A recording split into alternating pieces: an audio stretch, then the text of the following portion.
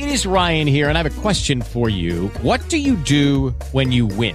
Like, are you a fist pumper, a woohooer, a hand clapper, a high fiver? I kind of like the high five, but if you want to hone in on those winning moves, check out Chumba Casino. At ChumbaCasino.com, choose from hundreds of social casino-style games for your chance to redeem serious cash prizes. There are new game releases weekly, plus free daily bonuses. So don't wait. Start having the most fun ever at ChumbaCasino.com. No purchase necessary. VGW. Void where prohibited by law. See terms and conditions. 18+.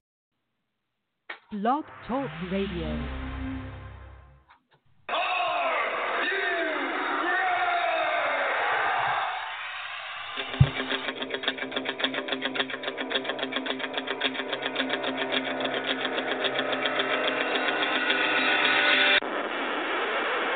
It's time for the Get Ready Show! I am the best in the world at what I do. Give me the microphone and go away!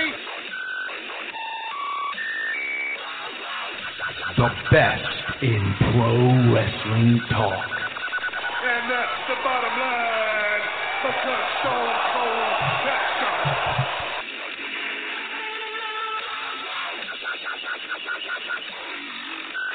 This right here is the future of wrestling. And it begins now. Can you dig it?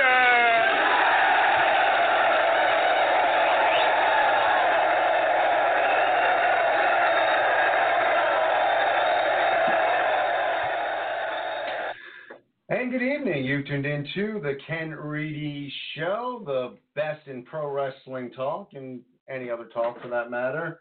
Thank you all for tuning in. If you got anything you'd like to talk about, again, if you've been listening the past few weeks, that we've kind of changed things up a bit and everything is on the table, everything's up for grabs. We'll talk about just about anything. So we're focused on pro wrestling, but if you want us to talk about something else, by all means. I'm thinking at this point, just not abortion, because that's really a hotbed topic. I don't know if I want to venture down that road, but anyway, maybe we'll go there. Who knows? Who knows where we go? But everything is on the table here. If you got a subject, you got anything you want to talk about, you want to talk WWE Money in the Bank, give us a call, 347-838-9815. That is the number to call. As always, as new as the new and improved TKRS. Yeah. Yeah, there we go. Continues to roll along, introducing my tag team partner who is in studio, independent wrestling sensation, Rocky Santiago. Rocky, how you doing this evening? I'm doing good, Ken. As always, it's a pleasure to be here in the Studio de Reedy, and I am ready for another kick-ass Ken Reedy show. Lots of stuff to talk about tonight, and I'm excited. And if you want to, again, we're trying this multimedia experience. If you hop onto our Facebook page, facebook.com/The Ken Reedy Show, we got the Facebook Live going on over there. And every week I start that about 15 minutes for the show, so you kind of get a little bit of a preview, a little personal touch. And then we keep the Facebook Live running throughout the show. So you can kind of have this multimedia experience, kind of watch the Facebook Live, and listen to the shows. There's a show on the KenReedyShow.com. You can listen to the show on blogtalkradio.com/The Ken Reedy Show. And so you Facebook Livers, you've heard this already, but I'm going to mention it now on the air,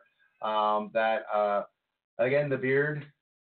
And go on Facebook Live. If you haven't seen the beard, it's something to behold. But it's kind of polarizing. Some people in my life love the beard. Some people hate it. It's quite the hobby. Again, this beard right here, there's blow drying, beard butter, beard balm, beard wash. There's a beard conditioner. There's lots of stuff that goes into maintaining this piece of art right here. That being said, realizing that it is kind of polarizing, and some people are begging me to shave it, and some people love it, but some people are begging me to shave it. So I'm putting it out there. The people who are begging me to shave it, push your money where your mouth is. Because in real life, when I'm not doing this, I work with people with disabilities. Every year we do this big fundraiser, and we are selling raffle tickets. First prize is 2 tickets to any Broadway show and an autographed poster of the original cast of Frozen. Second prize is an Apple Watch.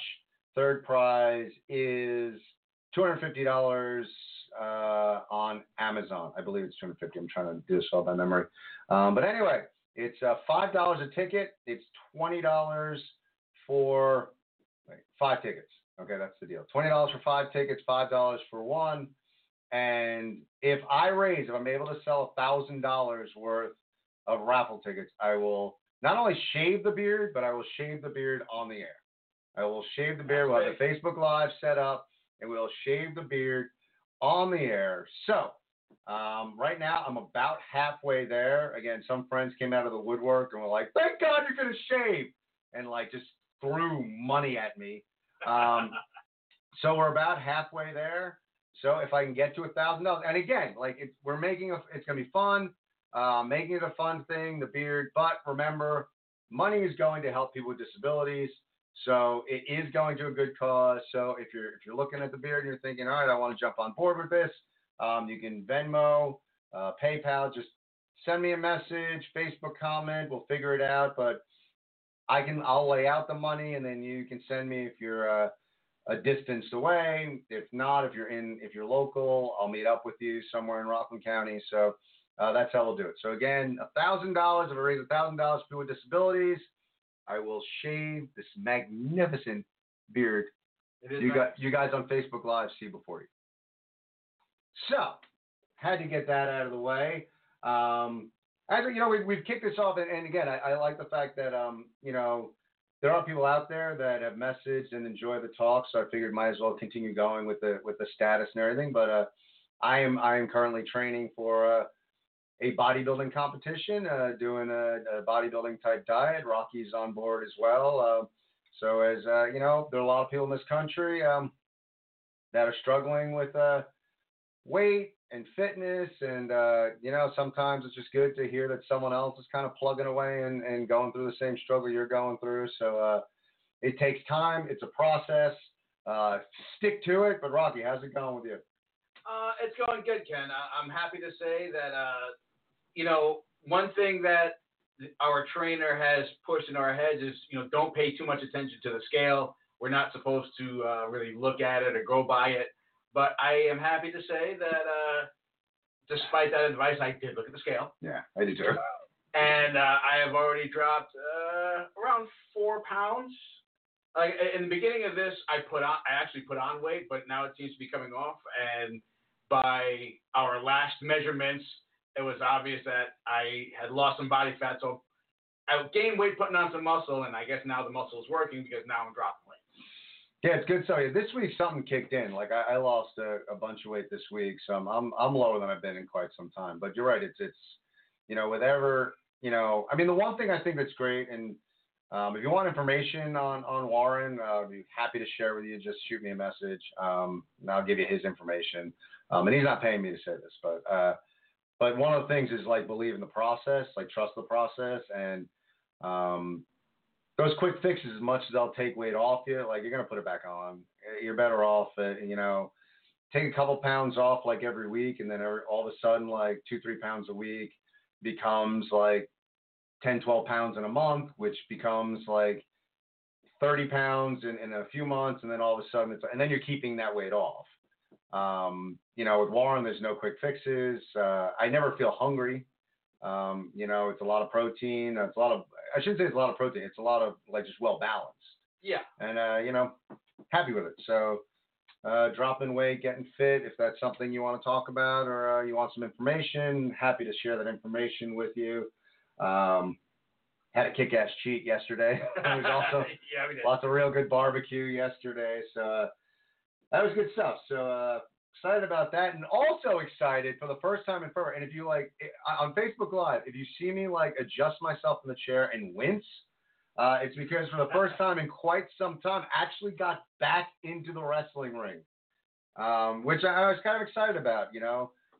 Despite what my past experiences were in pro wrestling, it can be fun. You can actually have fun and learn and develop skills, and it's a good time. So got some bruises, got some shit. The funniest thing yesterday, I'm shaving my I wonder if I still have it. I was shaving my head, and I looked in the mirror. I'm like, oh shit! My elbows are.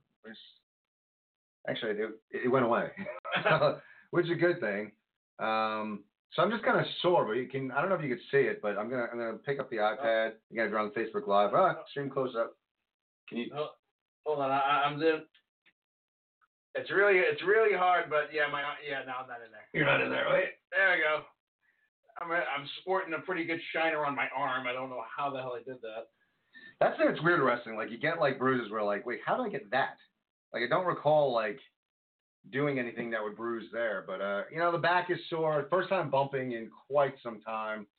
But I think fundamentally, like the stuff that I learned, I still could kind of do. It wasn't like I got in the ring was like, oh shit, I forgot everything.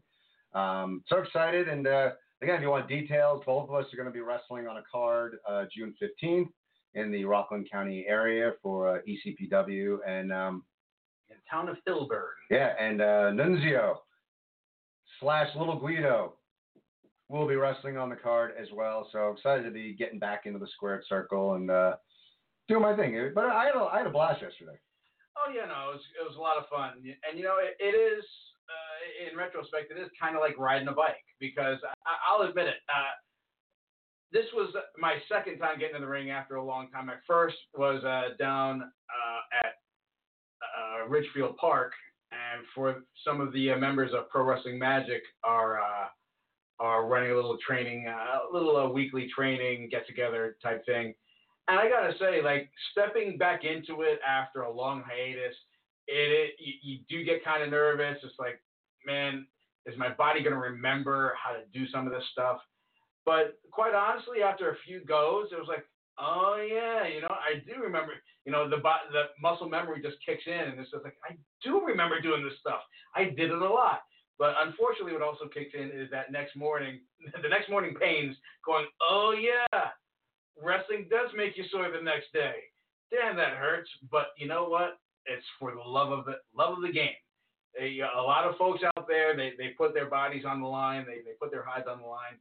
And sometimes you just can't explain why you're willing to take the bumps, the bruises. But I wouldn't have it any other way. I love it. Yeah, no, it was a blast. And by the way, just putting it out there, thanks, Cousin Jen. Just sold some more off tickets. So nice. She threw in $20 to the cause. So again, helping people with disabilities. Good stuff. We have Money in the Bank we got to talk about, and honestly, like everything with the show, like you can see it's warm in here, and I'm so excited the warm weather's back. But geez, I'm sweating my ass off in here. And you guys from the Rockland, if you're from the Rockland area, I'm telling you, Brookside Tavern in Valley Cottage, they did up like the back of the bar, like so it's this nice outdoor area. Oh, it's awesome. We went there, had lunch today. It's dog friendly. Brought the pup with us, hung out, had lunch, had a couple cocktails. Really cool place. Highly recommend. Thank God the weather's nice again, but it's warm as hell in the studio right now.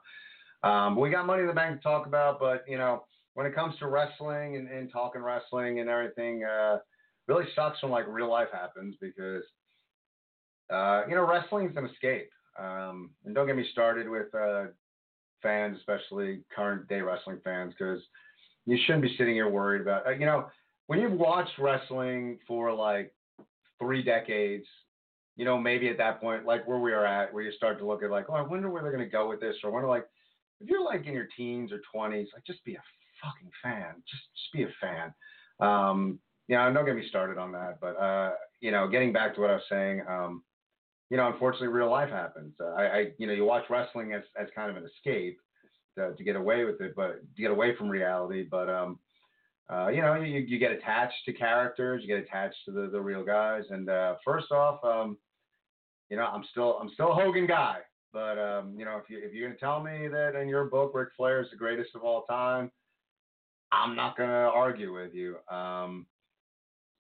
Had some health issues this week, so all I can do here is send well wishes. Hope Nate again kicks out at 2, because every time the Grim Reaper seems to come from, whether it's an illness, whether it's a goddamn plane accident, Flair kicks out at 2. So, but all the best to Ric Flair.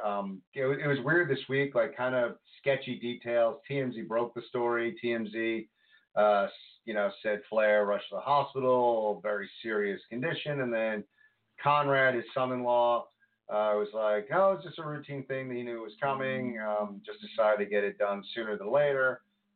Who knows, like, what exactly is going on? But I know as far as this right here, wishing Flair the best. No, absolutely.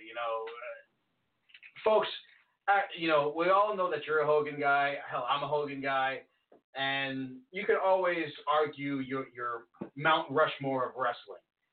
But I would dare to say more often than not, in the Mount Rushmore of wrestling, Ric Flair is going to be one of those people in that Mount Rushmore. And, it's kind of annoying with, present day media has gotten in this head that, I can understand, we want to scoop the story. We want to be the first out there. But unfortunately, when you do that, you also run the risk of pushing, details that may or may not be true. And it seems like no one wants to issue a retraction. No one wants to correct themselves. Or I shouldn't say correct themselves. No one wants to apologize for pushing out, misinformation. Because, like you said, Ken, you had TMZ first report the story and it was serious. And then you have Conrad saying what he said. I don't know if you came across it, Ken. When I read the story, there was actually some outlet out there. It must have been one internet, dirt sheet that is so far out there because they actually reported like Ric Flair was brain dead. I did see that, and in all honesty, like my heart sank, and then I was like, "Fuck that!" Like, let me like, and I went like scrolling, and I'm like, if Ric Flair was brain dead, first of all, like, look, we do the show. I'm on Facebook a lot. A lot of wrestling pages I follow, like that would have been everywhere on my feed. So the first thing, as soon as I saw it, heart sunk. But then I'm like frantically like scrolling through. I'm like, did the same thing. All right, it's not getting posted anyplace else. Then immediately went to Google and was like, let me do a Ric Flair search because if Ric Flair is in fact brain dead, that's going to be the top story on Google. And all the stories were just, Ric Flair hospitalized, procedure, Conrad, blah, blah, blah, TMZ, blah, blah, blah. And it's like, all right. But you're right. And, it's funny because you bring that up. And Joe Rogan brought up a great point. And I'm paraphrasing. But he's like, the thing is, like, number one, nobody wants to apologize. No one wants to do a retraction. But when they're forced to do a retraction, the retraction's in, like, teeny tiny print on, like, whether it's, like, in print media, on page 10 in the corner somewhere. If it's on your website, it's like you got to scroll all the way down to see a retraction. Like they should put a law in place that like if you fuck something up that bad, that your punishment is you're not allowed to print the news, and the only thing you can print is we fucked up this story, got it 100% wrong, and we can't bring you information anymore because we screwed this up that bad. And for a month, that's all you're allowed to do. Like the New York Post, like gets a story wrong. All at the front page of the Post just says, we fucked up, we got blah, blah, blah story wrong. And every single page just has to say, yep, we screwed up. And that's it. You're just not allowed to report the news for a solid month. Then they make sure they got the story right. Absolutely. And, the one thing, the beauty of the internet, and, one of the things that makes it so fascinating is the internet gave voice to the voiceless. It gave your average everyday Joe a chance for his voice to be heard. And while on the surface is a good thing, on the other side of that coin, you realize that, you know what? Not everybody needs to open their mouth because otherwise they say some pretty dumb shit. Totally agree with you. And and honestly, like there's a lot of, people just want to be the ones to break the story. And there's out and out lies out there. And that's, and what's sad with that shit is that you don't realize what you do to people. I mean, it really, for me, again, thinking like a logical human being, I read it, but there was that moment of like, oh yeah, oh no, like just no. And, he's one of those guys, look, there's so many legends that are gone. There's only a few left. And when you look at like the Flairs and Hogans of the world, like they're kind of those last links to like that era, and they're two of the greatest ever. Those two seem to outlast like most of their generation. So, I mean, it's, not going to be easy to handle when either one of them go. And when you saw that, it was just, oh no. But then immediately, like, all right, let me keep checking. But like when a website, when a dirt sheet puts out, and honestly, we should put that dirt sheet on blast. And I wish I remembered like what it was. I just kind of dismissed it. But to post something like that is so irresponsible, because I guarantee you there are at least a few people in this country that just saw that and were probably very upset by the news that just was false. And at this point, we wish Flair all the best. We wish his family all the best. We hope that Nate is recovering and we see him again really soon. But it doesn't excuse how irresponsible some dirt sheets. I just stop. Like, like when I know it's not going to, but like to me, I'm just like, just stop. Like, you don't need to print misinformation. If you really value yourself as a journalist, then be a journalist and find the correct story. But it's just a shame that people look to, how can I get a lot of hits? And the thing is, what sucks with that dirt sheet, clickbait. I'm sure they got a ton of clicks on that article. Absolutely. Obviously, drew me in, drew you in, because as you said, to hear a legend that has done, not only done it all in the business, but just evolved the business himself. Contributions, the list goes on and on and on. And then you read something like, brain dead. It's like, oh, it's a gut shot. Yeah, that's a great way to describe it. It's like you just got punched in the gut. Yeah, it's like, and especially for us older gentlemen, it is a link to that wrestling past. It's, we remember Flair when he was in his prime and when he was just cranking it out. And then to read something like that, you kind of wish you could reach through that freaking screen and just punch the guy who freaking posted that. Well, like I said, like the punishment should be like much more severe. Like if you're gonna spread misinformation, then there should be a fairly severe punishment for putting that out there. It's really, and honestly, as far as my Mount Rushmore, he is on there. My Mount Rushmore, and it's funny because people are always changing their Mount Rushmore, and to me, if you really think it's a mountain. You carve shit out of the side of a mountain, like the real Mount Rushmore. That's what it is. So it's not like people can look at Mount Rushmore now and say, "Oh, wait a second, I like Obama." No, they're not going to re-chisel the goddamn mountain. Like, it is what it is. So when I decided my Mount Rushmore, that's it. That's my Mount Rushmore. I respect the hell out of what John Cena's done in the business. He's not on there because you know what? He wasn't on there when people started saying, "Who's your Mount Rushmore?" My Mount Rushmore is Ric Flair, Hulk Hogan, Bruno Sammartino, and Andre the Giant. That's fair. That's my Mount Rushmore. So if you agree with me, cool. If you don't, piss off. No, I'm curious. Who are your four on your Mount Rushmore? I honestly, I'd still have to think about that because Hogan's on there. The Rock's on there for you put The Rock on there? I put The Rock on there. Hogan, Rock, Piper, and you're running out of mountain. I know, right? No, one more slot. Who do you slot in there? And Flair. Well, why am I forgetting? Wait a minute here. All this shit, I forgot for Flair. For Christ's sake, someone hit me over the head. Hogan, Flair, Rock, and who the hell did I just say? He said, wait, it was Hogan, Flair, Rock, Piper. Yeah. How am I forgetting Piper? Yeah, how you forget Piper? Yeah. It's like, I mean, honestly, Piper's one of my tough ones. Like, I don't put him on there. But to me, like, Piper's the greatest talker of all time, which is where, like, when I think about who should be on the Mount Rushmore, I'm like, the greatest talker ever probably should be up there. But I just, when I look at Andre and especially before the whole wrestling blew up, like how big an attraction he was. And then as he was older and beat up and not being able to move and what he did for WrestleMania 3 and then going back with what Bruno Sammartino meant to the business and what he did in Madison Square Garden and, his 9-year title run. Those are the old school guys and growing up through Hulkamania. I mean, that's the thing that's funny with wrestling fans now. Like, you can't, the thing with wrestling is you got to understand, and it's funny as a fan that certain fans don't get it, that you gotta watch the entire build. When people, like, drive me crazy when, millennial wrestling fans watch WrestleMania 3 and they're like, Hogan Andre sucked.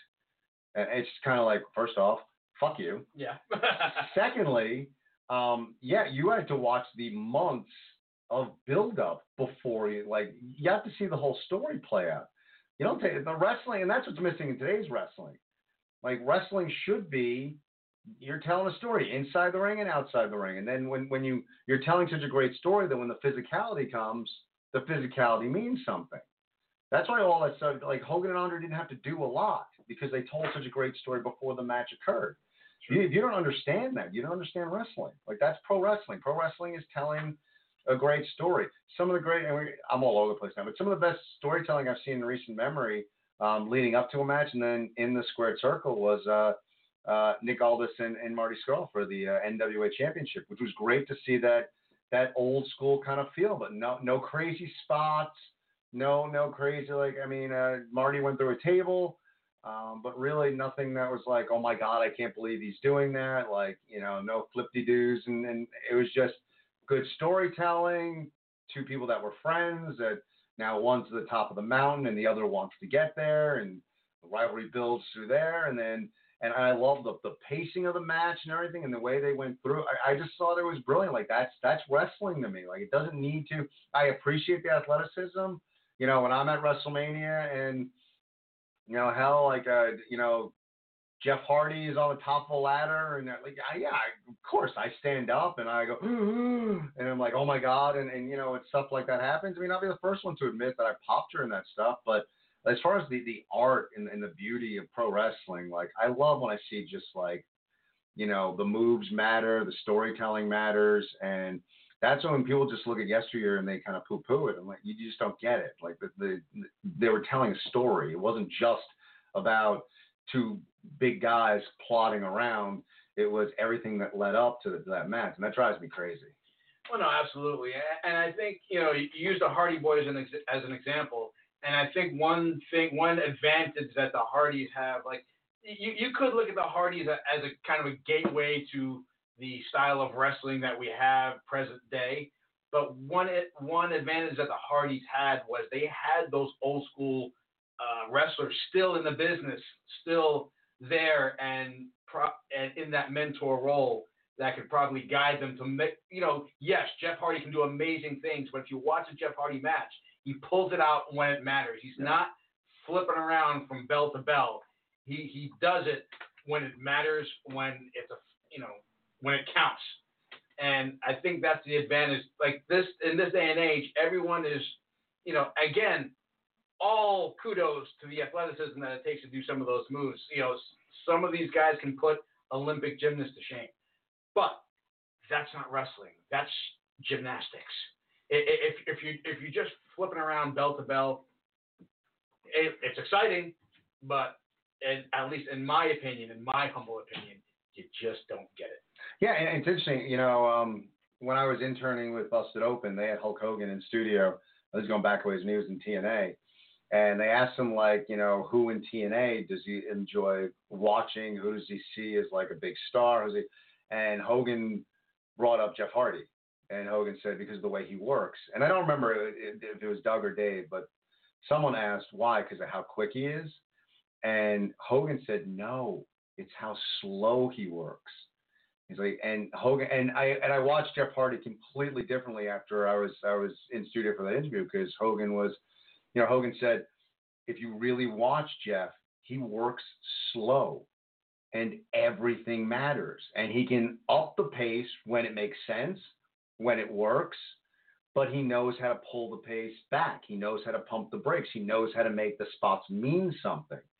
And when Hogan said that, I was like, holy cow, like that's, I never looked at Jeff like that. Not that I never look at Jeff like that, but I never looked at wrestling in general like that, and how there are certain guys that are kind of those, quote, spot guys that, it's just, oh, look at them, they're doing another flip. And then there are those guys who are spot guys that it means more. And Jeff is one of those guys that he can still tell a story with doing these crazy spots as well. Yeah, we just went off on a tangent. Start talking some old school. 347-838-9815 is the number to call if you want to talk pro wrestling. You want to talk about anything. All you guys who are on the Facebook Live thread, thanks for tuning in. Again, if you're on the Facebook Live and you're listening to me, you're probably getting just half the experience. So you can listen to the show on thekenreedyshow.com, or you can listen to us on blogtalkradio.com/The Ken Reedy Show. So we're on there, so you can hear both sides of the conversation. But again, we're trying to create a multimedia experience. So another thing, as we talked about how, we're talking about how real life happens, and again, we went off on a tangent, and that's kind of what we do lately. But very sad news this week that former WWE superstar, at that point she was a diva, like they still did the diva thing, but Ashley Massaro passed away, apparently committing suicide, which is just horribly tragic. Talented, attractive, fun talent in the WWE.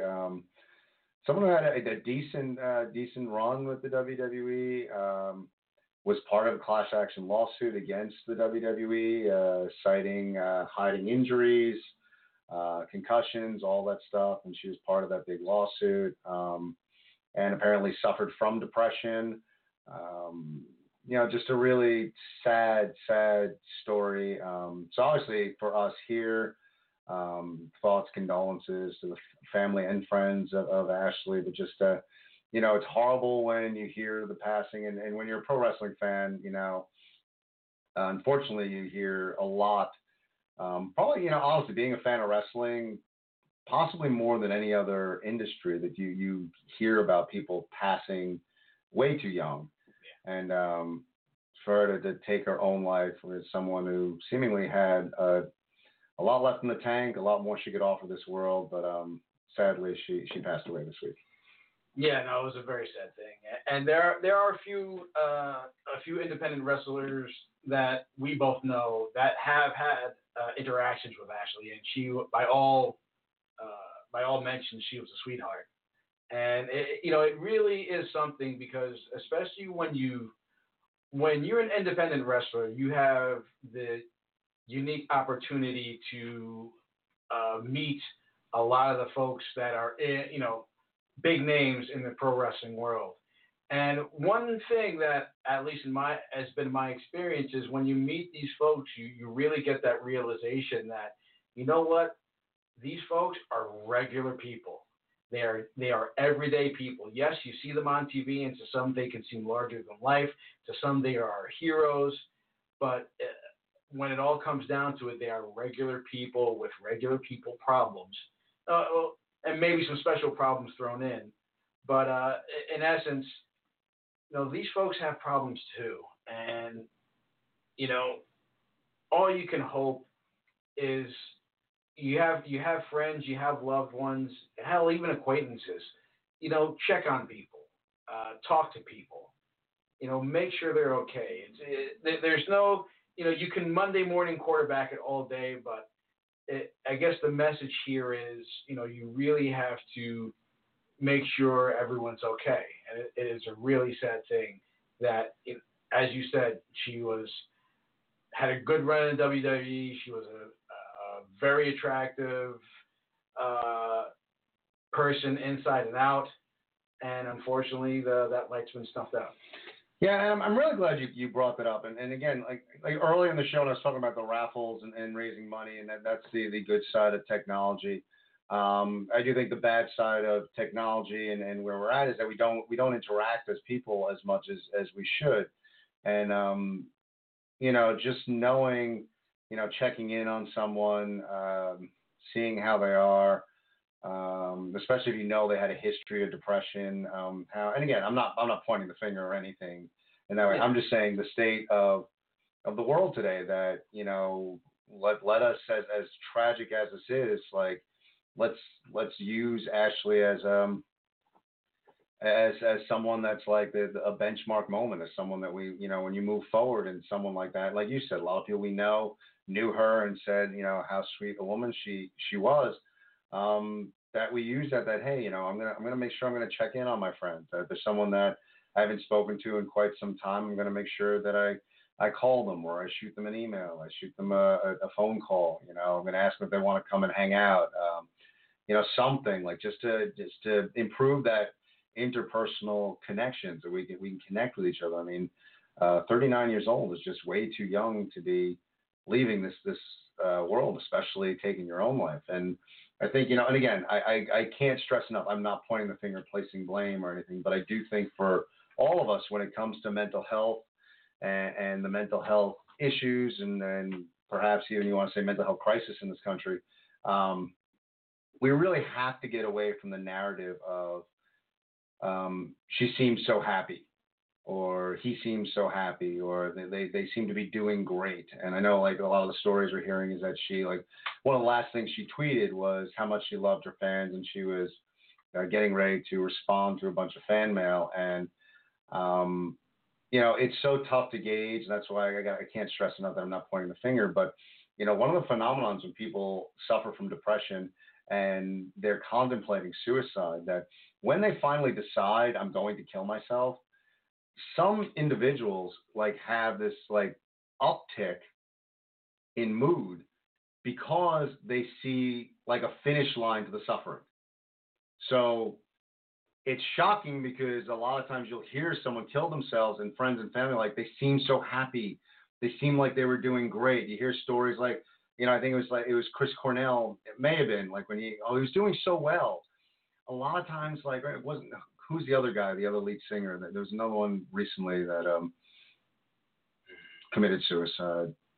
I'm not going to remember his name now, but that his family was he was doing so well. And it's a lot of times it's when they decide I'm going to kill myself that it's finally, it's over. So there is kind of this mood all right, I'm happy now because, tomorrow it all ends. I don't have to deal with what's going on up here anymore. It's over tomorrow. So all of a sudden your mood is elevated because you feel like the suffering.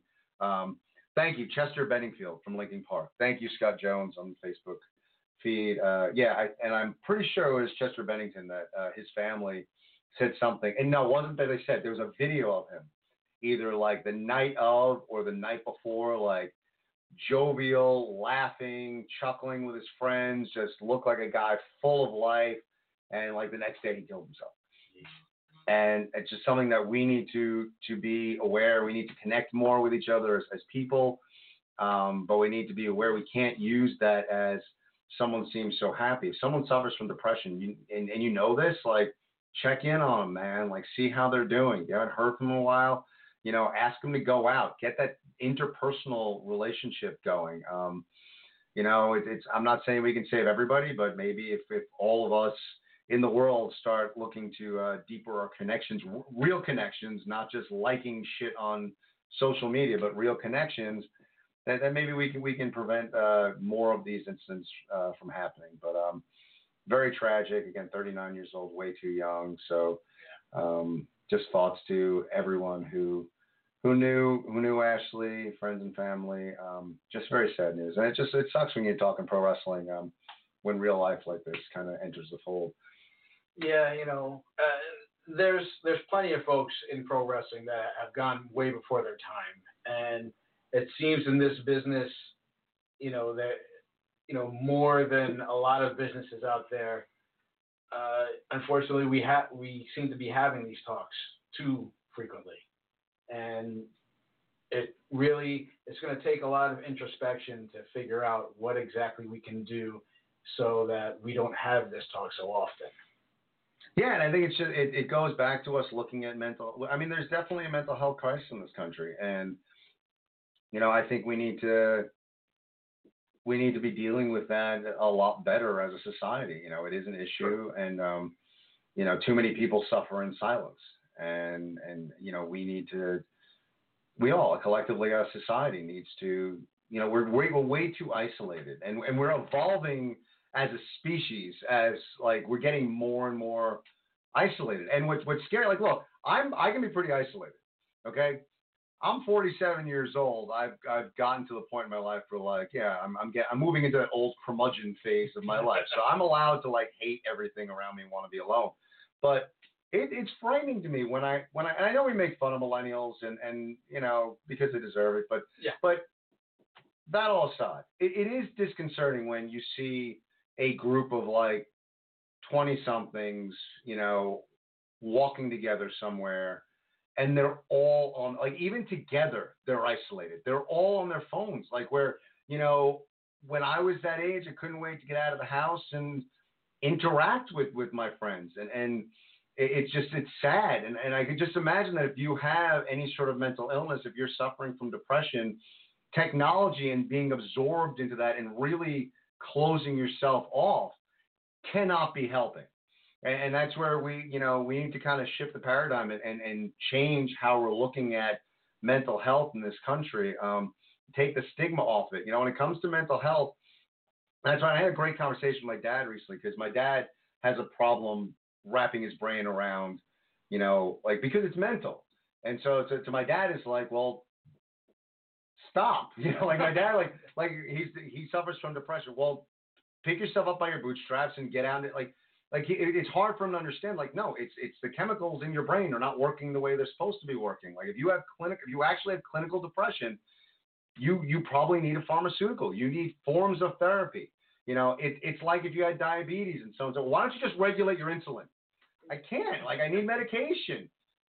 So we need to look at it, like, to take the stigma off it, to connect with people. And again, there's way too many people, whether it's Chester Benningfield, Chris Cornell, Ashley Massaro. I mean, too many of these greats committing suicide, that we really need to take a hard look at how we're dealing with mental illness in this country and do a better job. So again, thoughts to Ashley's family, all of us, and just a sad story. And it's so difficult, like, when you do a show like this, and we like to have fun, and we, to transition though from something as tragic as that, to say, all right, let's talk wrestling. But we do our best, and we talk about a lot of things on the show. I joke, and who knows, maybe at some point we'll have the abortion discussion on the show. I'm not doing that tonight. But it could be interesting. Jumping from suicide. Oh, hell yeah. But I'm all, like I said, the new version of the show, everything's, everything's on the table. And hell, if someone called in and said, no, talk about it. Like, all right, let's go. But we're primarily a wrestling show. There's a pay-per-view tonight, WWE's Money in the Bank, where when you look at WWE, you look at the big four pay-per-views, Money in the Bank is kind of the one that's it's almost entered the fray. Like, if the WWE decides to label, like, the big five, like, Money in the Bank would have to be the fifth one. And on a lot of levels, I'm a wrestling traditionalist. There's the big four. It doesn't change. It's like the Mount Rushmore. It doesn't change. Because some people be like, well, the big four now, Survivor Series is not one of the big four. It's just not. Money in the Bank's a big four. No, shut up, millennial. The big four is always going to be the big four. The Royal Rumble, WrestleMania, SummerSlam, Survivor Series. Those are the big four. I will admit, on some levels, in recent memory, Survivor Series can be a little bit lackluster. I wish they did a whole pay-per-view with just Survivor Series matches. Yeah. That's what I would like to see. So I get where the rationale is, that, like, Money in the Bank is now one of the big four, but tradition dictates that you're wrong. So, but if they went to a big five, I think Money in the Bank would be added to it. I got to admit, this works, the pay-per-view, although I do miss the Money in the Bank ladder match being part of WrestleMania. I kind of like that. It was one of those things, like, every year going to WrestleMania, watch WrestleMania, you had that Money in the Bank match to look forward to. And in all honesty, when you look at WrestleMania, it's almost like, I know there's no off season, but you almost feel like if you look at like TV, it's almost like a TV season ends at WrestleMania and the new season begins. Yeah. So awarding, like, the Money in the Bank winner at WrestleMania, I thought was cool for the new season. So as much as I like their Mania, I do think it works well as a pay-per-view. Lots of interesting stuff on this pay-per-view. Becky Lynch wrestling twice. Rollins versus Styles. You hope that, I mean, it's got potential to be a classic. You got the Money in the Bank matches. You got Miz and McMahon in a steel cage match. We're gonna be all over the place pay-per-view. Okay. Again, we're changing things up on the show. In the past, we would go match by match, discuss, pick. We're not going to do that anymore. We might talk about all the matches. We might not. We might very well go off on some goddamn tangent, and all of a sudden we're talking about Hillbilly Jim versus King Kong Bundy with a bunch of midgets. Like, who knows where the conversation's going to go. But we're just going to hit matches. We're going to talk about things. We're going to talk about booking and what we like, dislike. And maybe we'll get to all the matches, maybe we won't. If there's a match you want to talk about, by all means, like hook us up on the Facebook Live thread or give us a call, 347-838-9815. But I'm curious. One thing I do want to talk about with you, and I really want to hit this, is the ladies. Okay. Because I think the ladies, it's pretty cool that ladies wrestling has been elevated to where it's at. I still am of the belief. I like what Becky Lynch is doing. I dig the character. On a lot of levels, I think the character has peaked. I think in ring, Becky's not even close to what Charlotte Flair is. Charlotte Flair, to me, is head and shoulders above what Becky Lynch is. But I get the Becky Lynch storyline. I think that's working. Becky Lynch wrestling 2 matches tonight against Lacey Evans and Charlotte Flair, putting each of her titles on the line, which I'm not crazy about her having 2 belts, but that's besides the point. For me, and this is where, it's so interesting with wrestling, and I know that, like, the millennial wrestling fan, if any millennials actually listen to the show, because all we do is bash them, but would be like, ooh. But I would have her lose both belts. That's big. Because I'm not one to predict that. I'm not stupid to say, and I'm not putting money on it or anything. But booking, because nobody would see that coming.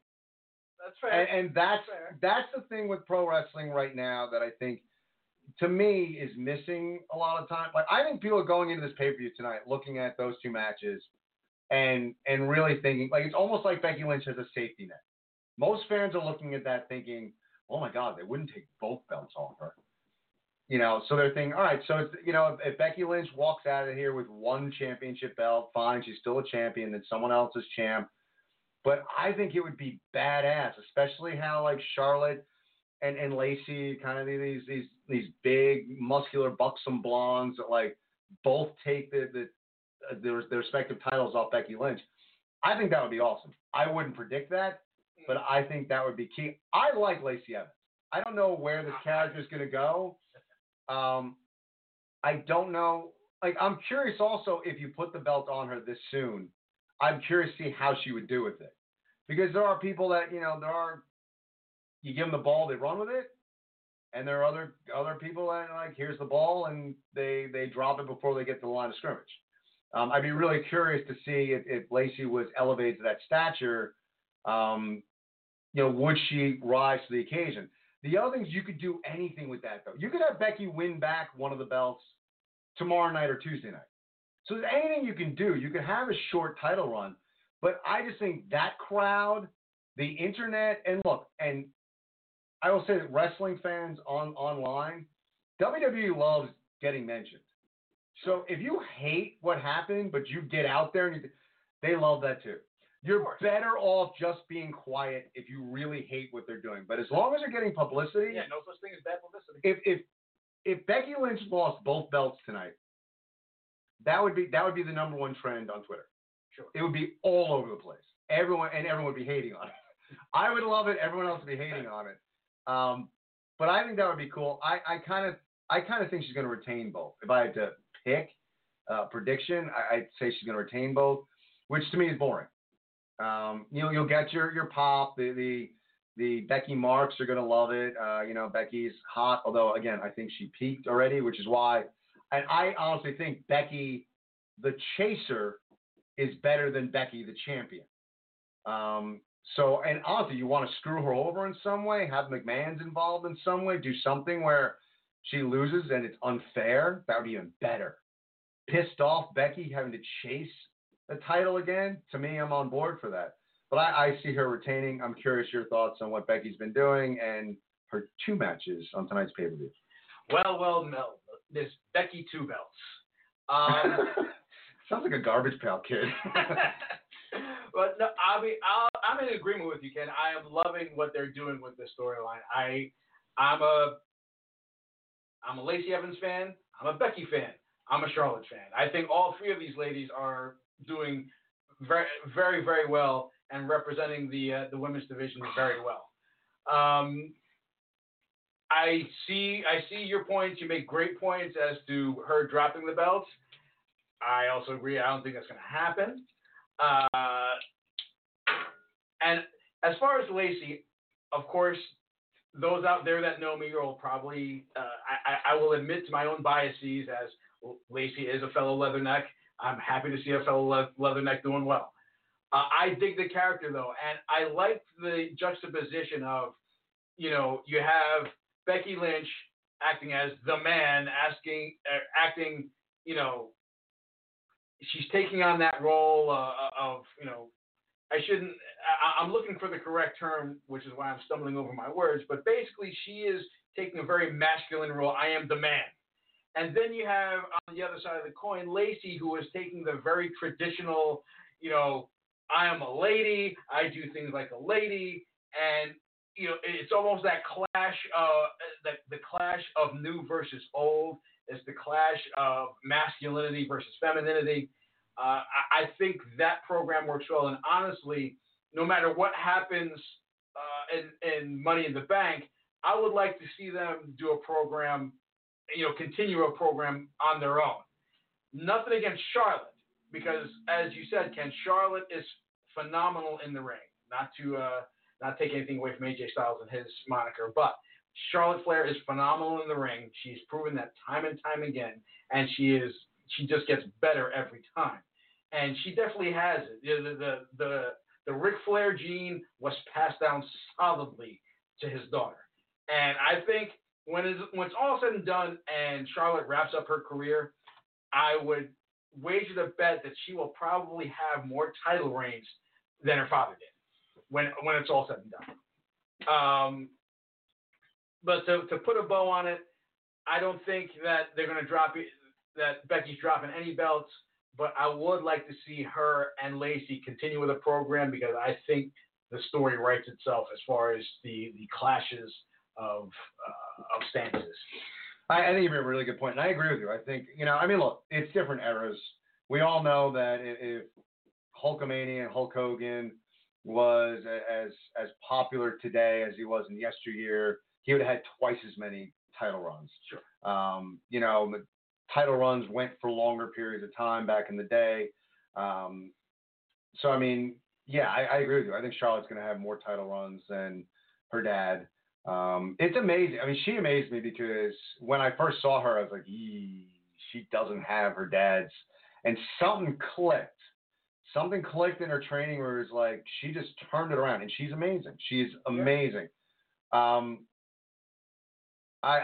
like the point you brought up with, especially in society nowadays. And it's what I like about Lacey Evans and Becky is the subtlety of the statement that match is making. I mean, right now in this country, we have, and we talked about it on the show, there's a lot with transgender issues. There's a lot of, alternate lifestyles and gay rights and gay marriage and, traditional roles of women and all that stuff. And that's like on the forefront of where we are as a society. And in all honesty, what a lot of, again, Eileen laughed, but if you're like truly liberal, you need to accept everybody. So if you're a woman that likes to dress in a traditionally, what women were traditionally, you like to be very, very feminine, well, good for you. Like, that's your choice as much as we're going to accept women that want to be men. You accept women that enjoy being very, very feminine. I mean, be whoever you want to be. I got no problem. I'm not making any judgments. But I love that idea that without beating us over the head with it, without kind of looking at this match and looking at this rivalry and kind of doing a,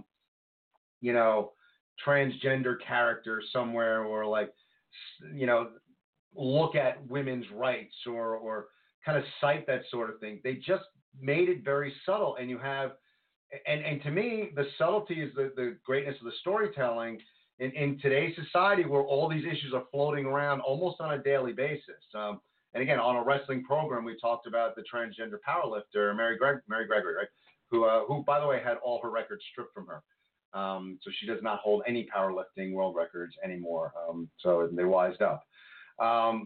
But, it's interesting that like almost on a daily basis, there's issue, and there's no right answer. That's why the debate gets so heated because I don't think anyone really knows what to do. But again, with like you're saying, some people don't need a voice with the internet and everything. everyone thinks they have the answer, and the answer is much more complicated than anyone thinks. I love the subtlety in this.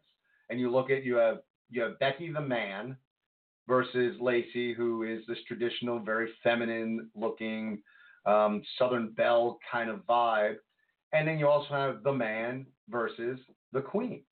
Yeah. And I just think it's really interesting where you're looking at the roles, quote unquote, of the traditional female versus how we've evolved as society over time.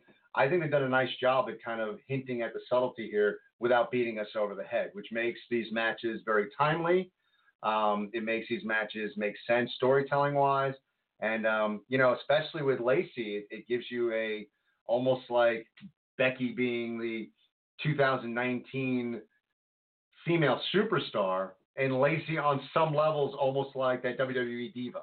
Yeah. And I just like the juxtaposition there. It's good stuff. I don't know if you mentioned, like, what do you think is going to happen, though? Do you think that they're going to have, like, I think she's going to keep both belts. Yeah, I would tend to agree with that, simply because it solidifies her role as a champion. I don't see there being a super long run with both belts. I think you get a lot more mileage splitting those belts up. So how do they accomplish that down the line? If they're keeping with the character and if they're treating Becky, as Stone Cold-esque, I foresee some McMahon shenanigans somewhere down the line, getting one of those belts off her, and that's just gonna, it's gonna put heat on the McMahons, and it's gonna elevate Becky that much more. Like you brought that point up earlier. Yeah, and when it's interesting when you look at this because I'm really hoping that we're not looking at Lacey as a placeholder, and she loses to Becky, and then she's dropped back into the shuffle. Like I think she's got a lot to offer. And they do need to build across the board, male and female. They need to continue to build stars. Sure. What's really interesting now is when you look at this, so having the two belts, and let's say for argument's sake, we're right. So she retains both belts tonight. So Charlotte's not going anywhere. Yeah, sure. Okay, Charlotte's not going anywhere. Charlotte's the queen. Charlotte's, she's going to be going after the title. She's going to be going after Becky. Lacey, not going anywhere. We're hoping. And then you're going to have the Money in the Bank winner. So a third person perhaps involved here in going after Becky Lynch. I really hope. One of the things I really hate in wrestling, and again, like we're supposed to believe this is real. We're supposed to believe this is a sporting event with a governing body that, things are legal and illegal. I'm hoping the field in the Money in the Bank stays that way. As much as I love Lacey and what she's doing, I do not want to see them book this match first. Lacey loses, then she comes down, beats the shit out of one of the participants, and enters the Money in the Bank. That should not be allowed. Yeah. I mean, that's just like when you think of, like, again, it's supposed to be real life. I hate like that shit in the Royal Rumble where it's like someone's not in the Rumble, they come out, they beat someone up, and they jump in. How is that allowed? You should have a referee inside with a Royal Rumble rule book. Flip to it. Hold on a second. Hold on. I don't know if that goes. I mean, could you imagine if that was real life? It's like, the CEO walks into his office, or someone like, someone from the postal room just comes in like, oh, I'm the CEO now. Like, it's not the way life happens. So it would be great if it would. So yeah, it would be great. Maybe we should. Maybe I'm wrong, and maybe they should just do that. But I'm hoping. I mean, I like the field when you look at the ladies' match. Natalya, I love. I like what they're doing. Dana Brooks, Naomi, Bayley, Mandy Rose, Ember Moon, Carmella, Nikki Cross. Honestly, everyone in that field outside of Bayley, I'm just bored with Bayley. Anyone there, I'm cool with winning the match. I'd like to see some. Look, it's funny. Like new blood, no blood. I would love to see Natalya win. I'd be on board with that. And I'd love to see Natalya at least have one more run with a belt. I dig Natalya. I think she's great. Whether it's a SmackDown or Raw title, I would love to see that. And I'll say when I look at the field, I'd really like to see what Dana Brooke would do. Yeah. I can definitely see Dana Brooke. I like what she's doing. As far as Natalya, as much as I certainly don't I don't mind Natalya, and I think she is awesome. I still think right now that she is kind of gearing for those tag team belts. As the Divas of Doom with Beth Phoenix. I wouldn't mind seeing her take those. But anyone on that list, I know you're bored with Bayley. I'm not so bored with Bayley. I think she can probably use some refreshing. She can probably use another facet to her character. But I think she has it in her. But it just goes to show the whole importance of the Money in the Bank pay-per-view. It really is that gotcha that can make a good storyline great. The main example of making a good storyline great with that briefcase, I still go back to Rollins when he cashed in on the Brock versus Reigns match. No one saw it coming. Everyone was on their feet. The roof blew off, and And on the other side of that spectrum, you have what they did with Baron Corbin, which I don't know what, I forgot. I think he did screw up. I think he did piss someone off in the back or something. But, you just, if you do that, you'll waste a whole bloody year. You just wasted a year on something. But I do like where that ladies' Money in the Bank match could go. I like the possibilities. Well, and it's interesting because, like, with the Baron Corbin, and honestly, when it comes to Money in the Bank, the two guys I look at the best, Ziggler and Edge, were the guys. And to me, like, Edge was the first guy that really was like, I'm going to make this part of my character. And really just did such a good job. And WWE, the pay-per-view starting, throwing up a graphic for Ashley again, condolences to family and friends. But I'm always curious with, what goes on behind the scenes. I mean, the dirt sheets claim to know everything, and for the most part, they probably know nothing. But where exactly individual talent ends and creative and their influence begins? You know what I mean? Like, did Seth Rollins go to someone, at some point in creative and say, wouldn't it be cool if I cashed in the main event at Mania? Like, was it Rollins' idea or the creative? Because we shit on creative enough. True. Did creative decide that day? They're like, hey, yeah. Like, did they go to Rollins though and say, you know what, dude? Like, why don't we do this? So there's always that weird kind of like, did Corbin suck as like the briefcase holder, or was it creative like dealing him a bad hand? Like, I'm so curious. Like, was the writing that great for Edge? Or was Edge just that amazing at using that character, and creative would listen to him? So it's so hard when you look at like wrestling in general, and you want to critique and wrestling fans now, like, it's just if their guy does well, then it's like yay him, and if their guy doesn't do well, it's like creative sucks. Like, that's essentially, it's like Kevin Owens wins the title, it's like, yeah, Kevin Owens rules, KO, and if Kevin Owens like loses tonight in a squash against Kofi, creative sucks, man. They're wasting your talent like Kevin Owens. They're wasting him, man. He should ask for his release and go to AEW because it's gonna be so much better over there. So there's like that whole like kind of where, I don't know, like it's just weird. Like I'm just so curious like how that operates, in the inner workings in the WWE, and like with like the Money in the Bank ladder match, like they grab all the women, sit them down, and just like a group interview. So tell me why you think you deserve to be the Money in the Bank winner, and what would you do with it? And like go around the room, and be like, that's the most creative. We're going to give it to you. I find that fascinating. How much of it is the individual, and how much of it is just creative saying this is what you're going to do. I definitely wouldn't mind being a fly on that wall. Yeah, that has to be one interesting meeting. But.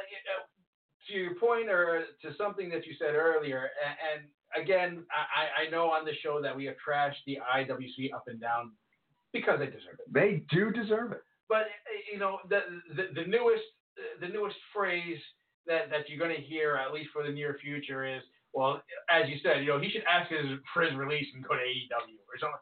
Like, how many folks do how many belts are there out there Do you think that just because you don't win somewhere and you win somewhere else, do you really think that, they're going to shoot right up to the top? How do you think this all works? Like, some people, you just want to, like, grab them and shake them a lot. Yeah, because the thing is, right now, look, I love what they're doing. I love the pioneering spirit that Cody has right now. Absolutely. And, I love the fact that Jericho's gone over there and been like, what, screw it. I continue to reinvent myself. I think that's awesome. The Young Bucks I think it's great. They can fall flat on their face. There's not a guarantee that AEW is going to be a success. If I'm a betting man, I would look in that direction. I like where it's headed. But, in all honesty, like when fans say things like that, it's like, Like every fan who says something like that, I want you to think, if you have a job and you're not living in your mom's basement, like mooching off of your parents' salaries, but if you have a job that pays you a decent wage, like, would you just up and leave for like a startup because it might be better? Yeah. And honestly, you're probably going to make less money initially, because how much money could they actually have? Unless you're Dean Ambrose. It seems like they backed up the money truck for him. But, that's a lot to say to someone like, wait, I'm in the WWE. Yeah, let me leave the biggest wrestling company on the planet and join a startup. Yeah, like that, when you make a comment like that, are you really thinking that through? And a lot of these people have families.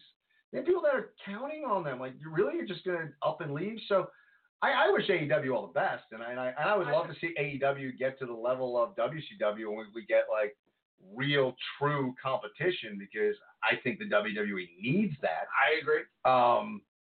But that's, you're right, but it's become like the IWC punchline now. They should ask for his release. Anytime ask for his release, they're wasting that talent. Shinsuke Nakamura, ask for your release. Go to AEW. Stop. Just pump the brakes a little bit. They have a job in pro wrestling that's paying them a living wage. And by the pay-per-view has started. The ladies are coming out for the ladies Money in the Bank ladder match. So it's interesting. I think Mandy Rose got a legitimate shot at winning this. I think Bayley has a good shot. I just don't want her to. Like, if I had to go like with my heart, it sucks. If I went my heart, I'd probably go with like Dana Brooke. I just like to see her. With Natalya being a close second. Unfortunately, I really could see Bayley taking this. But I kind of would like to see like even like a Mandy Rose. Like, I want to see that Edge Ziggler kind of vibes. I don't want to see like happy, funny, I'm a hugger Bayley like running around with the briefcase. Like, I want to see like a sneaky bitch like walking around with that. So even Nikki Cross would be interesting. I was about to say Nikki Cross. I think she's a sleeper, especially with her character. I could definitely see Nikki Cross running around with the briefcase. Yeah, and I think that would work for her character. I think it'd be great. But if you pick somebody, who'd you pick? I'll go on the limb. I'll stick with that one. I'll stick with Nikki. All right, let's go. That's new blood, new character, and as I said, I think the briefcase would work with it. Yeah, and I think we do need.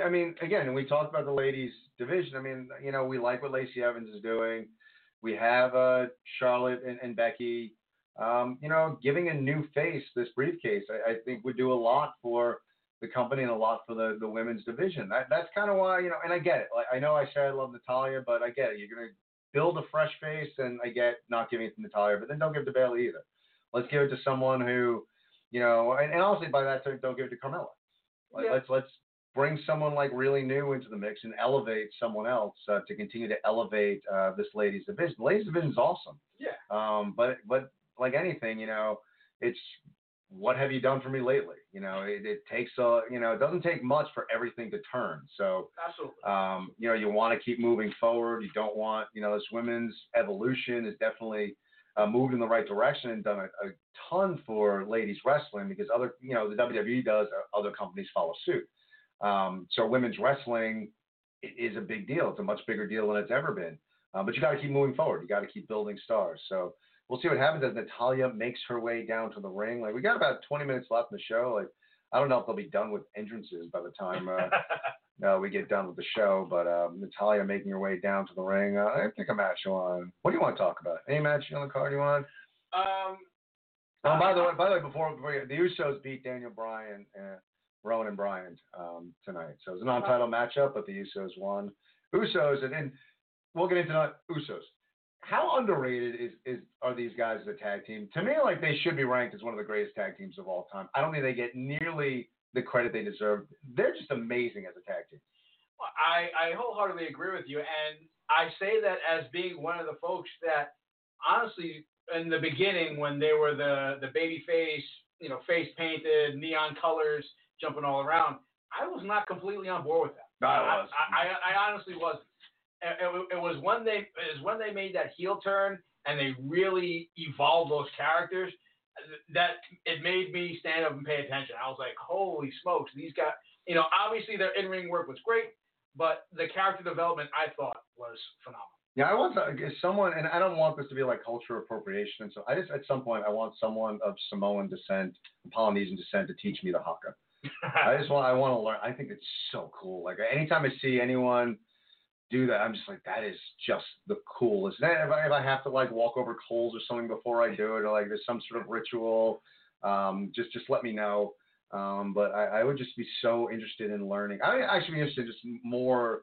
And I've read up on it, but I would love to like sit down and talk and like really absorb the history behind it and everything. But I just think it's so cool. It's really, it just like, you look at them like, oh, like that must get you so pumped and ready to, I love like the old school Usos. I love the heel turn. I love the fact that they tweaked their move set when they didn't make wholesale changes, but they made changes that worked for the heel turn. And to me, when you look at the roster and you look at the WWE roster and you look at people, talent that you'd say is that guy's a bona fide Hall of Famer, first ballot. To me, the Usos are Hall of Famers. Well, yeah. As a tag team, the Usos should be Hall of Famers. They're not. When you say who on the roster is a bona fide Hall of Famer, the Usos are not the first name that jumps out at you. But to me, the Usos are Hall of Famers. Well, no, what they've done in the tag team division is spectacular. And, as you said, they were able to evolve those characters. They didn't change wholesale. They just tweaked it. And what they can do in the ring is absolutely amazing. Again, high flyers, but they fly when it matters. And they can still, even not off the top of the, top turnbuckle, even just on the mat, they still innovate and make very creative moves. Nikki Cross is crazy. Yes, she is. She's just spinning the ladder around the ring, taking everybody out. Now Ember Moon and Dana Brooke are fighting over a ladder in the center of the squared circle. Oh, yeah, that's going to hurt. So as the ladies' ladder match is underway, I asked you and then I interrupted you. That's kind of what I do here on the show, is I ask for your opinion and I interrupt you. Pick a match you want to talk about. Well, there's one match that intrigues me, and that's Samoa Joe versus Rey Mysterio. Simply because, I think it's going to have to be a pretty big receipt that Samoa owes Rey for, what he handed him for WrestleMania. What was that, the quickest WrestleMania victory on the books? But another interesting facet of the story that really doesn't have to do with the match that I read recently. If you read a couple of dirt sheets, they talk about and said that his days in business, and the word on the street is he wants to have his last match against and now I don't know if this is spoiling it or, well, this is what the dirt sheets say. Who knows what the hell the dirt sheets know? Probably nothing. But in that match, he wants to lose to his son and hand down his mask and that will be his exit. And that, I gotta say, not only would be an intense match, but holy smokes, the weight you're putting on that kid's shoulders. Yeah, that's a good point.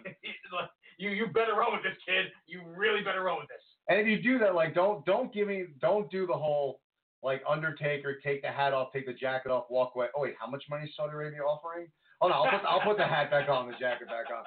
So like, if you take because that would be amazing. That's like if you're a wrestling fan, that's a tearjerker kind of moment. So I mean, good point. Do you think we have interference from the Sun, a quote-unquote heel turn from the Sun tonight? Do we see something like that and some shenanigans, or what do you think? Well, shenanigans. During the storyline, you've had Samoa kind of mess with Dominic. Do you see a possible run-in? Possible. The kid's training from all accounts. The kid is a wrestler. He's trained. His dad has done his due diligence, and Rey Mysterio is such a phenomenal performer in his own right. I'm looking forward. When I saw the match on WrestleMania, I was kind of excited for that kind of match because I thought both guys could really go. And then, a little disappointing that it turned into it was a squash. There's no other way to put it. It was an absolute squash. So I'm kind of, they're giving this to me again, and, part of me is afraid for the whole squash thing, but part of me really wants to see it because I know both of those guys can really go at it in the ring, and I think it's a great juxtaposition of styles between Ray's speed, delivery, and Joe being the beast that he is. I agree. And just a little bit of news, just to, again, it's wrestling. Who knows? And it's Carmella, who's a manipulative bitch. Character-wise, I don't know. But awkward spot where she kind of took a ladder to the knee. Ooh. Trainers are out looking at her, and it was kind of an awkward. She was pushing Mandy Rose off of her, like, get away, and Mandy, like, kind of looked confused. Again, they could just be selling kind of this, like, fake real injury, a worked injury, if you will. But right now she's being helped off. They're walking away from the ring with two trainers and a referee. If I'm being honest, and it did look awkward. I'll put that out there. I'm leaning towards it still being a work. But she's walking up the ramp right now with two trainers and a referee. We'll see if she winds up running back to the ring. If this is a work injury, good for them because the spot did look awkward. She kind of, the Mandy Rose kind of kicked the ladder into her, and like the ladder hit her like right in the knee, and her knee kind of twisted awkwardly. So it did look awkward. So if this has worked, nice job, ladies. As this match continues to go on, I agree. I mean, I think if they do Ray versus Son, like that would be something I'd look for, like for SummerSlam. A moment like that, like taking the mask off and giving it to his son, will be something special. And I would just hope creative and everyone involved. That needs to be. We need a story. Oh yeah, absolutely. And if this is something that's like winds up being a jumping off point for the story, I think there's a lot that could go into this match because is this a setup to start the Ray passing the torch storyline? This is also, look, they're starting, like Samoa Joe is great, and I love Samoa Joe. Yeah.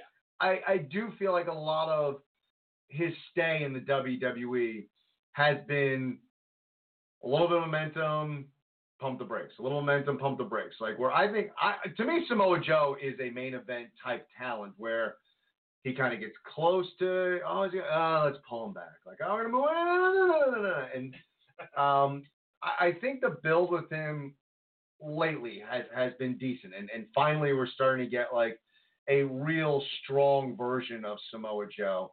So I think this match could serve two purposes. Continue to build upon, how big a badass Samoa Joe is. And maybe we start to get the seeds planted, or more of the seeds planted for Ray eventually hanging it up and passing the mantle down to his son. So if creative does it right, to me, like, I think Samoa Joe has to win this match. Ray, as long as Samoa Joe like beats Ray, it's a feather in his cap. Ray needs nothing. Ray is a legend. Again, we're talking Hall of Famers. True. Whatever a first ballot Hall of Famer means with the WWE, he's a first ballot Hall of Famer. He's done a tremendous amount in this business, has nothing to prove, and doesn't need anything. Does not need any more gold, does not need a title, does not need that. He should be putting over talent that needs help getting over. So to me, you could do a lot of creative and everyone plays their parts. Samoa Joe wins. Maybe we have some Dominic involvement, and maybe we get the more seeds planted towards the passing of the torch. But this should be a great match. Well, yeah. And again, it's all up to creative. I think you could build one hell of a storyline.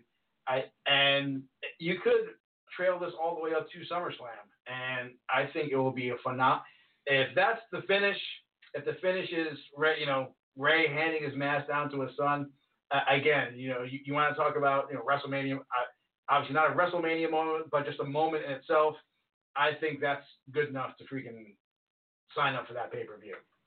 Yeah, I agree with you. And right now, Dana Brooke is setting up the ladder in the middle of the ring, going up. She just pushed the ladder down on Nikki Cross, which also looked kind of awkward. Like, I just like to watch these matches. Like, it's got to suck like having just a ladder land on you. Yeah, I wouldn't be happy. And Mandy Rose is up on top of the ladder trying to stop Dana Brooke. And Dana Brooke, oh my God, she is hanging from the rafters. She's off the ladder, but she's hanging onto the chain that has the briefcase. Now she's got her footing back on the ladder. She gives Mandy Rose a couple of hard rights to the head. They're battling on the top of the ladder, both of them trying to grab that briefcase, and when they can't, again, exchanging blows. Mandy Rose's head bouncing against the top. Don't injure her face. Mandy Rose down off the ladder. Dana Brooke, but she can't climb that one. It's so like, as athletic as wrestlers are, it is so difficult climbing a ladder. That whole step over step. Oh, and Nikki Cross just ran up the ladder. So she just blew that whole thing out of. She actually barely was on the ladder, and somehow Nikki Cross, like, oh my God, and then the whole ladder just toppled. All right. Nikki Cross somehow ran past Bayley on the ladder. That's impressive. It was really cool.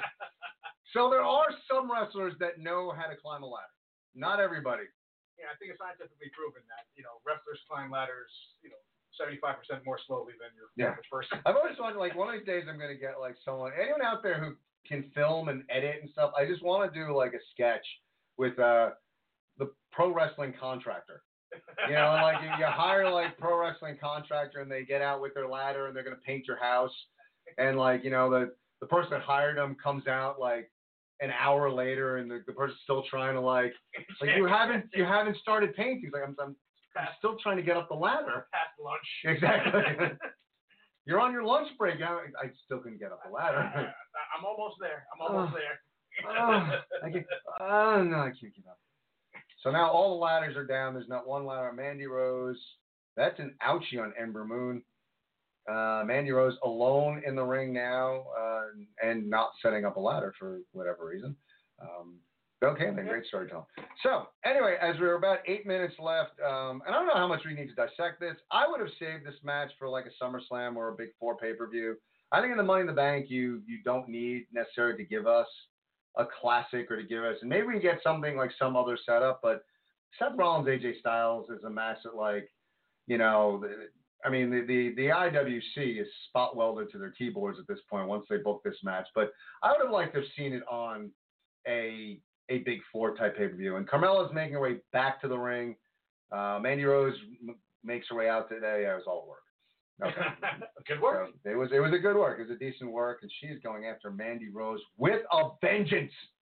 But anyway, I think when you look at Seth Rollins, and even myself, not an IWC proponent or supporter, but I look at that match being booked, I'm like, hell yeah, that's going to be a good match. I think Seth Rollins is great, and like Carmella like limps down to the ring, beats the shit out of Mandy Rose, like, and is totally fine, and then begins to like hobble again. But this, maybe we have some shenanigans somewhere. I think Seth Rollins retains. I think AJ has had one of the probably, when you look at his first few years in the WWE, arguably the greatest run in the history of WWE as far as like your first few years. I think Seth's got to keep that belt. I think we're going to get a hell of a match. Again, I would have saved this match because I think the money in that, like, this match is great. The ladies are like kicking ass. I don't think this pay-per-view needs like a championship match that everyone's dying for. I think you have the two ladder matches. The two ladder matches give you enough drama, enough like storytelling that you don't need a match of this magnitude. But hell, we're fans. I think we're going to enjoy it. It's a money match. I think it's going to be a great match. But I look at this match and I think Seth Rollins has got to retain. Well, yeah, especially coming down off of, stomping Brock Lesnar into the mat, to have him come off of that and then just drop to AJ. Not taking anything away from AJ because, as you said, his run, no pun intended, has been phenomenal, and the man has lived up to every expectation and exceeded every expectation. I just don't see Rollins not retaining. I think it would be nuts. And you're right. It's a great point you bring up. Like, how do you? Wow, Mandy Rose is at the top of the ladder. She is at the top. Nobody there to. Oh, wait. Here comes Bayley. Uh-oh. God damn you, Bayley. And pushes her. Now Bayley's all alone. For the love of God and all that is holy. Come on, someone knock her ever-loving, hug her ass. Like, no, stop it. God damn it. And Bayley is your Money in the Bank winner. Like, I went through the whole goddamn field. That was like the one that I didn't want. I was okay with like my pick being wrong as long as it. Oh, Jesus Christ! You need a hug, Ken? Oh, jeez. Why don't we just? Where's Sasha so she could run down and hit Bayley from behind so we can see more of Sasha and Bayley boring us to tears. I'll hug you if you need a hug. Stop it! I need a drink. Jesus Christ! Enough. So, like I said, this is the time to do something new, and I'm done. As Ken trails off in disappointment. I'm done. I'm just done. Can I be like the IWC? Come on! It's not how I would have booked it. This sucked. You know what? Mandy Rose should quit and go to AEW. They'll know how to use her. They'll use her better. Ember Moon should quit and go to AEW. They're wasting her talent. I don't know where that voice came from. It's like a little Brian Regan. I don't know, but every time I think of the IWC, now I'm going to hear it in that voice. Not fair. Come on. You have now designated the IWC voice. I have. That's it. That's the IWC voice now. What could be Naomi? Naomi would have better. She's got glowy shoes. It's so much more interesting. Bayley. She's a hugger. Stupid. Everyone should go to AEW. It's going to be better there. Breaking news. Breaking news. Producer Michelle literally just burst into the studio. It is breaking. It's breaking news for us. 3 days, 21 hours, 33 minutes, 28 seconds until we are down the shore. Just wanted you all to know that. That's fair. Yeah, we're ready to get out of here. Is it obvious that we all hate our real lives? Hey, look, we all need a vacation. Yes. So anyway, Bailey's yelling something into the mic. Just stop it. I'm done. We got 3 minutes left. I don't know what should we talk about. Well, I am interested in the Reigns Elias match as well. I think that's going to be a good one. Yeah, it's going to be good. Ken is just way too disappointed for this. He is. Ken Reedy has left the building. His disappointment has stayed. This is the disappointment. Ken Reedy. I am. It's funny because I got this big smile on my face. So if you're on Facebook Live, you're like, I can just fucking around, but I'm very disappointed. I'm very sad. I'm never watching wrestling again. That's it, man. Give it my subscription. No more. I'm not getting my money anymore. Should quit and go to AEW. I'm gonna quit and go to. I'm never watch this again until the next pay-per-view. And then if Bayley wins again, then I'm never watching again. But yeah, and let's talk about. And this is where I have a problem. I'm not a big fan of Bayley. I think she needs a character overhaul. I'm sick of the hugger thing. But and that's part of it. Like a Dana Brooke chasing a Becky, chasing a Lacey, chasing a Charlotte. Like to me, is like that would be interesting. And Dana Brooke is strong SOB. Like I kind of dig that. A Natalya, a veteran, looking for one last title run. Like going at to me, that's the story you can get behind. A Naomi, a Mandy Rose, a new Moon, a Mandy Rose being a new face, Ember Moon, like an up and like all these people. I mean, even Carmella, who's got an edge to her. When I look at those characters, I'm like, I can get behind that chase. Now I look at Bayley and the chase bores me. I really thought Nikki Cross would have been a great one to put it on because it just adds to the unpredictability of her character. I agree with you. I think that would be creatively, that would have been a really good choice. And also her because she's, batshit crazy. Just having the briefcase as a weapon just would have been cool for a character as well. All right, Blog Talk Radio woman, just tell me we got 60 seconds left in the show. So, I don't know. Let's see. We got like a minute left. I don't know if there's any other match that we really need to hit here, but I'm looking forward to Roman Reigns live too. As I have my temper tantrum here. Yeah, I think it's going to be a solid match. I always been a Roman Reigns guy. Dig what he can do. I think it's going to be a hard hitting, fun match. Those guys should do a beard versus beard match. That would be interesting. Yeah, because I can't picture either one of them completely cleanly shaven. Yeah, that would be a little weird. So anyway, we got 20 seconds left next week. It's funny. I'm going to play it by ear. I don't think we're doing a show next week. It's Memorial Day weekend, so we don't see everyone have a great safe Memorial Day. But if the mood suits me and all of a sudden I happen to be home, we'll do the show. But if not, happy Memorial Day. For Rocky, I'm Ken. Enjoy the pay-per-view, and good night, everybody. With Lucky Land Slots, you can get lucky just about anywhere. Dearly beloved, we are gathered here today to... Has anyone seen the bride and groom? Sorry, we're here. We were getting lucky in the limo and we lost track of time. No, Lucky Land Casino, with cash prizes that add up quicker than a guest registry. In that case, I pronounce you lucky. Play for free at LuckyLandSlots.com. Daily bonuses are waiting. No purchase necessary. Void where prohibited by law. 18+. Terms and conditions apply. See website for details.